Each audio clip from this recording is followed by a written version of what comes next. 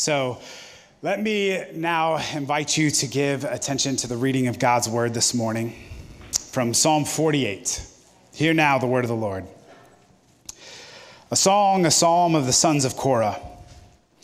Great is the Lord and greatly to be praised in the city of our God, his holy mountain.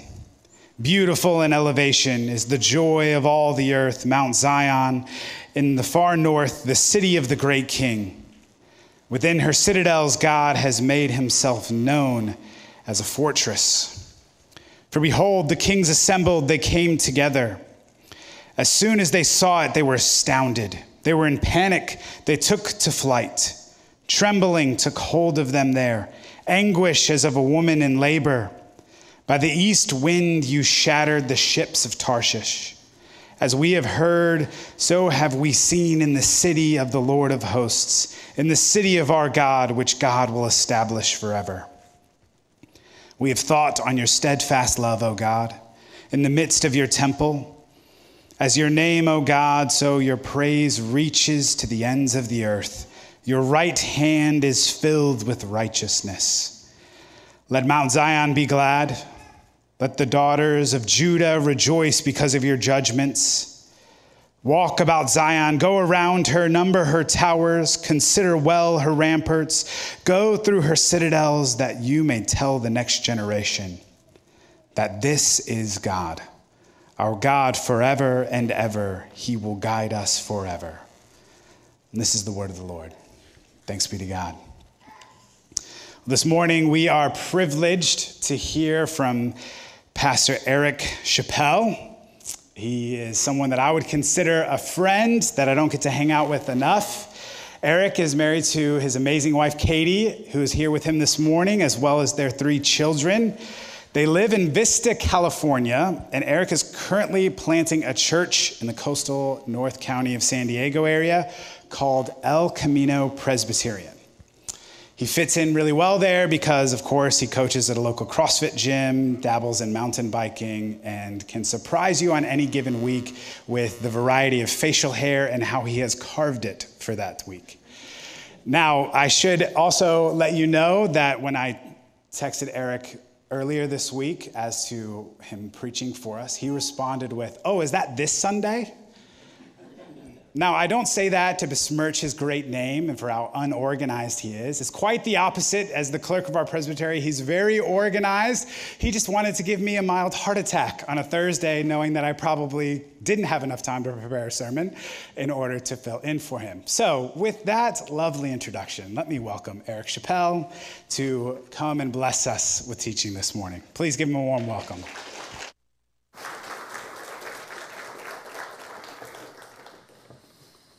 Good to be with you all again. One of the things that's interesting to me about Christianity is this theme that you see if you're familiar with the Christian faith or with the church, this idea of God dwelling with humanity, God dwelling with people. If you know the plot line of the Bible, of the scriptures, you know that the very beginning of the Bible in Genesis, God he creates a world and he dwells with his creation, with people, in a garden. And then if you move all the way to the very end of the Bible, to Revelation, there you have this astounding picture, this vision of God once again dwelling with people in a city. And that's exactly what Psalm 48, which we just heard read, is about. That's what this psalm, this ancient poem, is all about. You maybe have had the experience, I imagine, as I have, of you put on a shirt or some article of clothing and you notice sort of there's a dangling thread hanging off and you begin to pull it and it sort of just keeps going and pretty soon your shirt is unraveling. If that's ever happened to you, you know sort of the how all the fabric is woven together based on that one strand, that thread. And that's really what Psalm 48 is. If you begin to trace that thread and pull on that strand of these poetic expressions in the Bible about the city of God or Jerusalem or Mount Zion, you've come to find out that this is actually what Christianity is all about.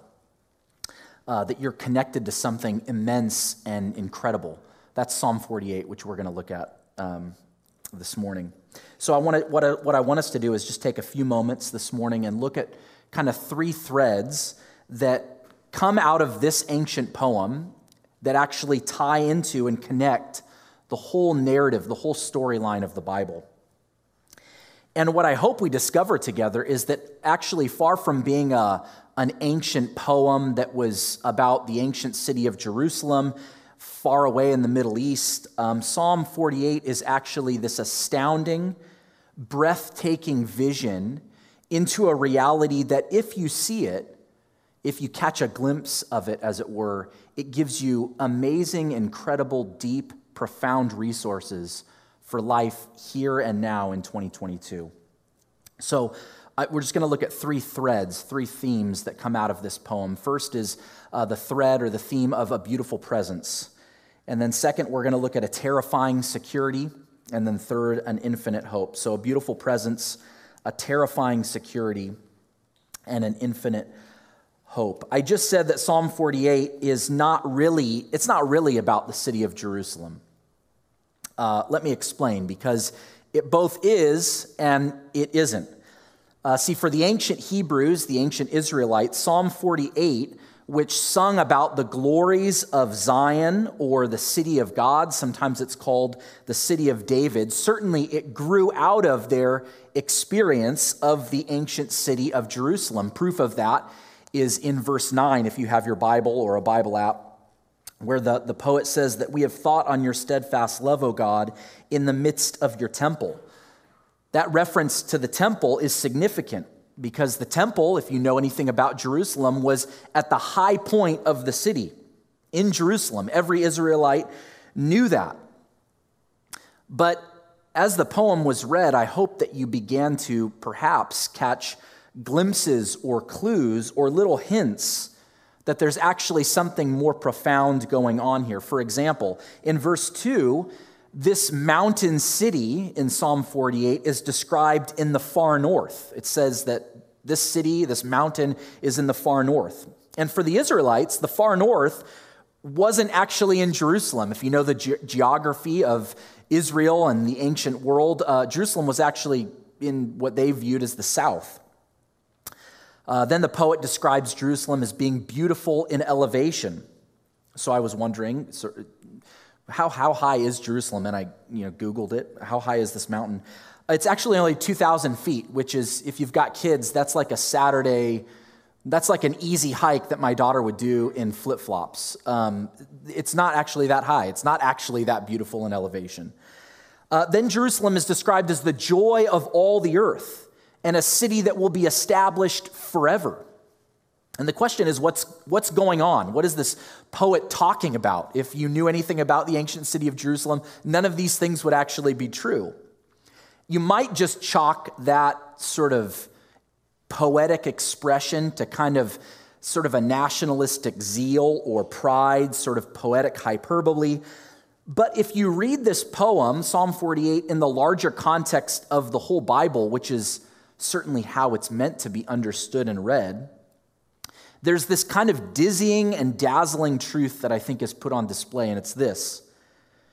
Jerusalem was actually a picture of something far more glorious, far more grand, far more wonderful. See, Jerusalem was meant to be a picture of God's dream, of God's vision, of God's plan to dwell with humanity, to dwell with you and me. And that thread is introduced right at the very beginning of the Bible. The Creator God designs and fashions a world that is teeming with life and potential and happiness, and He makes people to glorify and enjoy Him through experiencing the things that He made.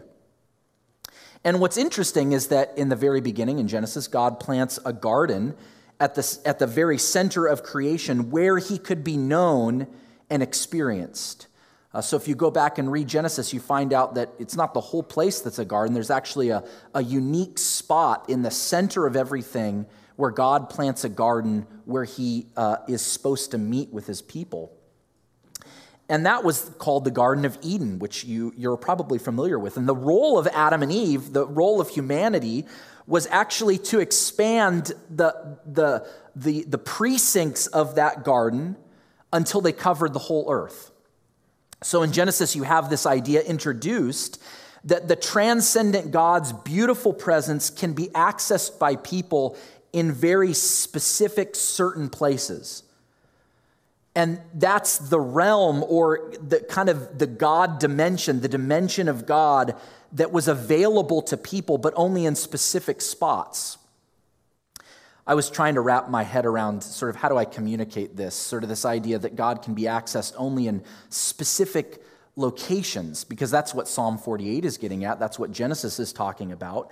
And I was thinking it's kind of like the internet. I've got 3 young kids. We've spent a number of days at the beach this summer. And I don't know if it's the beach or my cell phone provider or what, but whenever I get to the beach, it's like the bars just go down. There's no internet service. And oftentimes I find myself at the beach and I'm getting a little bored just watching my kids, and I want to access the interwebs. I want to just sort of scroll through social media, but I need to be in the right spot. I need a hot spot, right? And that's effectively what Eden was. It's what Jerusalem was. They were the hot spots of God's presence. They were the places, they were the spots where God could be accessed, where the Creator could be experienced and enjoyed. Verse 3 says this. It says that within Jerusalem's citadels, God has made himself known. The point is this. We were made, you and I were made to dwell with, to experience, to enjoy the presence of God. We were made to see the face of God. We were made to share in the delights and the joys and the life of God. That's the first thread. That's the beautiful presence, the idea of the beautiful presence. But if you look at verses 4 through 7, you see that actually God's presence isn't beautiful to everyone. That's verses 4 through 7. It's not enjoyed by everyone. For some, God's presence is actually threatening. There's this account in verses 4 through 7. It's not clear from the poem what event inspired it, but there's this recollection from the poet of this kind of political coalition that at one point conspired to make an assault on the city of God, on the city of Jerusalem. And we read in the poem, even before the battle commences, this gathering of kings, this sort of political cohort, is thrown into a panic. They're left, as the poet says, in the anguish of a woman giving birth. Now, if you know the history of Jerusalem, if you know anything about the city of Jerusalem, you know that throughout history it's been overthrown over and over again by political regimes, by different kings and empires. And none of those empires actually saw Jerusalem as a threat. Not the Babylonians, not the Romans. There was nothing about the citadels of Jerusalem that would have provoked fear or dread on any human army of any stature at all. So the question is, what's actually happening? What is this poet describing? And the answer is, what he's describing is God. God is the one who provokes fear and dread amongst these kings. See, the very thing that inspires wonder and joy in verse 2 is the thing that elicits dread and trembling in verses 5 to 6. And as I was reflecting on that, I actually sort of remembered a similar instance where those opposite reactions, those opposing reactions, occur elsewhere in the Bible, but actually at a different mountain. So the book of Exodus is the historical account of God delivering the Hebrews out of slavery in Egypt in order to dwell with them in the promised land. There's that theme of dwelling with people. And after God's rescue of his people out of Egypt, he brings them to a mountain, what we know, many of us know as Mount Sinai, to meet with him. And God's presence descends onto this mountain. And the result, as we read in Exodus, is lightning and thunder and fire and smoke and an earthquake. It's terrifying. And the people that are at the base of the mountain are warned not even to touch the mountain because the presence of God, it's sort of, the idea is that the presence of God kind of emits this lethal radiation. And the Israelites' experience of that raw, unmediated presence of God that resulted in lightning and fire and an earthquake was actually crippling to them. It was unbearable. It was terrifying. But Moses, who was the leader of the people of Israel, Moses actually asks for more of the presence. Moses he says, I want to experience more of the glory presence of God. See, Moses knew something that this poet in Psalm 48 knew. He knew that God's presence was a fortress. That's what the poet says in verse 3. And that the manifestation of his glory, the manifestation of his presence was a guide through the worst that life could throw at you. That's verse 14. There's something about the presence of God that needs to guide his people. Moses knew that if there was going to be any chance of success, if Israel was going to go into the promised land to dwell with God, God would have to guide them. He would have to dwell with them throughout that entire journey. And so what God did was he created a sort of a traveling temple that they called the tabernacle. It was a movable sanctuary, a movable hotspot where God's presence could be mediated to the people. And we don't have time to look at this, but if you look closely at the tabernacle and the temple later in the Old Testament, some of the design and the furnishings and the features of that tabernacle, they evoked the imagery and the artistry of the Garden of Eden. It was the place where heaven and earth met. It was the portal, it was the hot spot to the God dimension, to the reality of God, where you could know God and experience him. Now back to the original question. Why was this glorious, beautiful God perceived as threatening, both by ancient Israel and by this coalition of kings? C.S. Lewis of Narnia fame also wrote a science fiction trilogy called the Space Trilogy. And in the second book, which is called Perelandra, there's a scene where the narrator encounters this being on the planet Mars. This is science fiction, so you got to run with it. And this being that the narrator encounters on Mars is a being of absolute goodness. And what the narrator discovers, what he finds, is to his disappointment, is that he's actually threatened by the goodness of this sort of alien life form. Listen to how he describes it. He says, "This is a very terrible experience. As long as what you are afraid of is something evil, you may still hope that the good may come to your rescue. But suppose that you struggle through to the good, and you find that is also dreadful. How if food itself turns out to be the very thing that you can't eat, and home the very place you can't live, and your very comforter the person who makes you uncomfortable? Then indeed there is no rescue possible. The last card has been played. I wanted it to go away. I wanted every possible distance and gulf and curtain, blanket and barrier to be placed between it and me." What C.S. Lewis is describing through that narrator in Perelandra is the reality that these kings and the people of Israel also experienced. That the thing that was supposed to bring them happiness and joy and beauty and life brought fear. The thing that was supposed to make them comfortable, to give them everlasting comfort, actually made them uncomfortable, to put it mildly. The thing that was supposed to bring them life actually turned out to be lethal to them. Why? I think the clue is found in verses 9 through 11, where the poet says, "We have thought on your steadfast love, O God, in the midst of your temple." See, the answer is found in the temple. See, in the midst of the temple, literally right in the middle, was the Ark of the Covenant. It was the ultimate, you could say it was the ultimate hotspot of God's presence. It was a golden box where inside you found the 10 Commandments as well as a number of other ancient articles from the people of Israel. And those 10 Commandments were a description of the goodness that was required to be in the presence of the ultimate goodness that is God.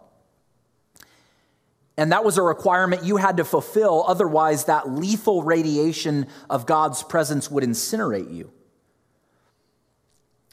And you know, we have this image of the ark. I think it's mostly kind of made famous by the Indiana Jones film, which rightly so, it's an amazing movie. That the ark was sort of this shimmering, golden-laden, sparkling artifact. But if you know the history of the ark, you know that once a year, this golden box was splattered with the blood of a sacrifice. That the Ark of the Covenant, as it was referred to, was stained all over with the blood of a substitute. So it wasn't this golden, shimmering, dazzling thing. It was actually covered in blood. And the message that communicated to people was that in order to encounter God's presence, you needed something to cover you. You needed a blanket, you needed a barrier or a curtain to shield you.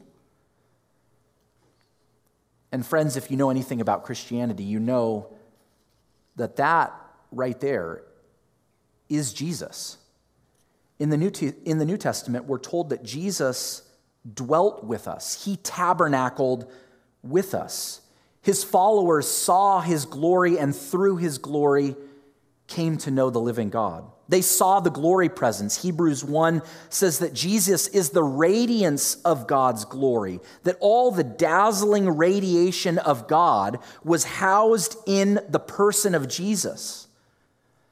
And in John 2, Jesus says the most astounding thing. He says, destroy this temple, and in 3 days I will raise it up. What he was saying was, I am the temple. I'm the place where heaven and earth meet. I am the portal. I am the hot spot. I am the gateway to the reality of God, to the enjoyment of God. Verse 11 is shocking.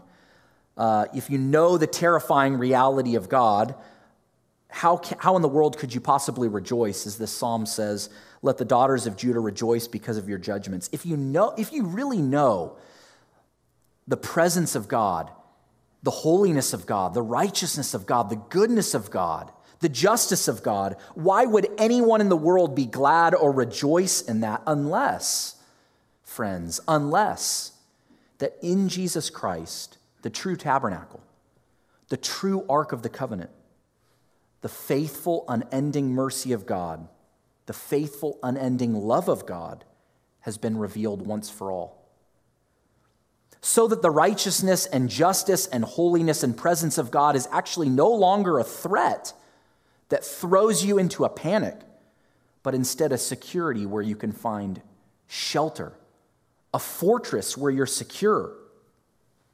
How can you experience the beautiful presence of God?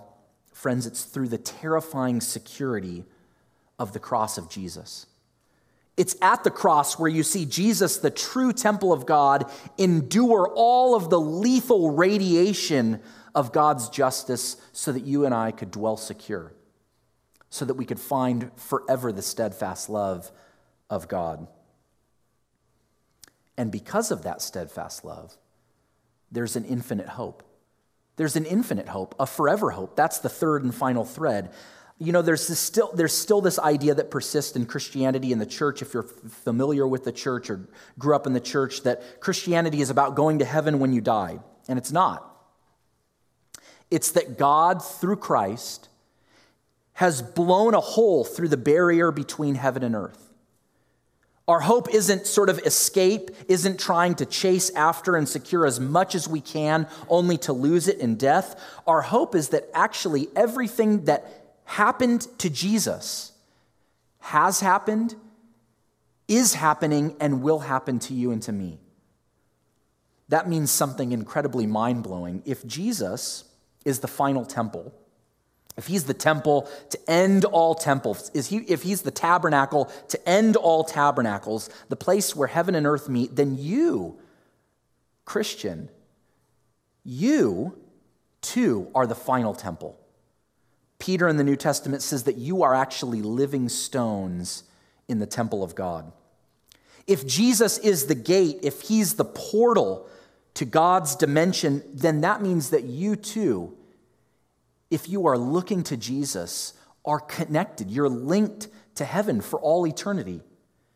If Jesus is the great high priest who connects us to God, then that means that you too, Christian, are priests who can draw near to God and bring other people to God. That means that you, right now, and tomorrow, Monday morning, carry the life and the light and the glory presence of God with you. So what do you do? The question is, what do you do with that? If that's true, if you are the temple, if you are a priest of God who carries the light and the life and the presence of God with you, what do? Well, you work in your garden. You learn about God's word in school. You enjoy creation through play and Sabbath. You cultivate meaningful relationships and friendships.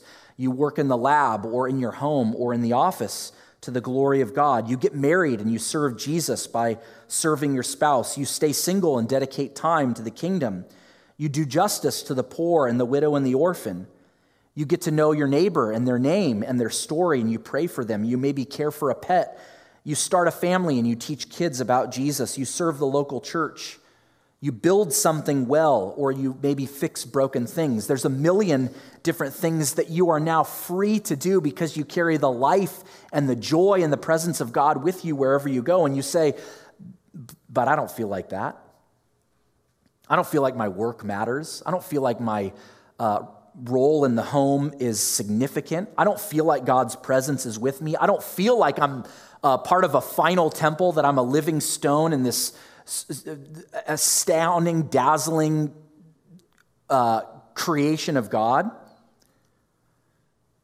And the question is, who cares about what you feel? You are the temple of God in Christ. It's all true. He's with you now, wherever you go, whatever you do. And you don't think that the God of the cosmos, the God of all creation, will accomplish his purpose in your life? Friend, he will, whether you feel like it or not. But most of all, as God's temple people, let me encourage you to week in, week out, come back here. This might not feel like a temple, but whenever the people of God are gathered together, it is. You are that temple. And you can't be that temple, you can't be that priest apart from your brothers and sisters here, apart from the family of God. So would you come back here week in, week out, and again be reminded and refreshed and renewed in the steadfast love of God? Would you hear week in and week out the words spoken over you in the gospel, in your baptism, at the table of the Lord, that says, "You are my child. In you I am well pleased." See, Psalm 48 is about the security of the presence of God. God dwelling with his people and them being secure in him. Can you imagine a firmer, more stable, more lasting, enduring security? You won't find that in your academic pedigree. You won't find it in resumes. You won't find it in your kids. You won't find it in the job or relationship that you're chasing. You won't find it in the dream home. You'll find it in the steadfast love of God. It's more than enough to guide you forever and ever. That's verse 14. In my opinion, the translation is a little bit off, in the ESV at least. It says, what it literally says is, he is our guide through death. He's our guide through death. See, you and I need a security and a hope that even if it looks destroyed, even if you're staring death in the face, you know that on the other side there's resurrection life and resurrection hope forever and ever. His name is Jesus. Let's pray. Our Father in heaven, we were made to experience and enjoy your face forever. We lost it because of sin, and now we flee from you, trying to find significance and security in things which ultimately are not enough. Would you today seal us in the enoughness of Jesus Christ. Would you give us by your Spirit the infinite hope of resurrection life in your triune presence? This is your dream from the beginning, and it will be accomplished. So we pray that you would make it so. It's in the name of Jesus we pray. Amen.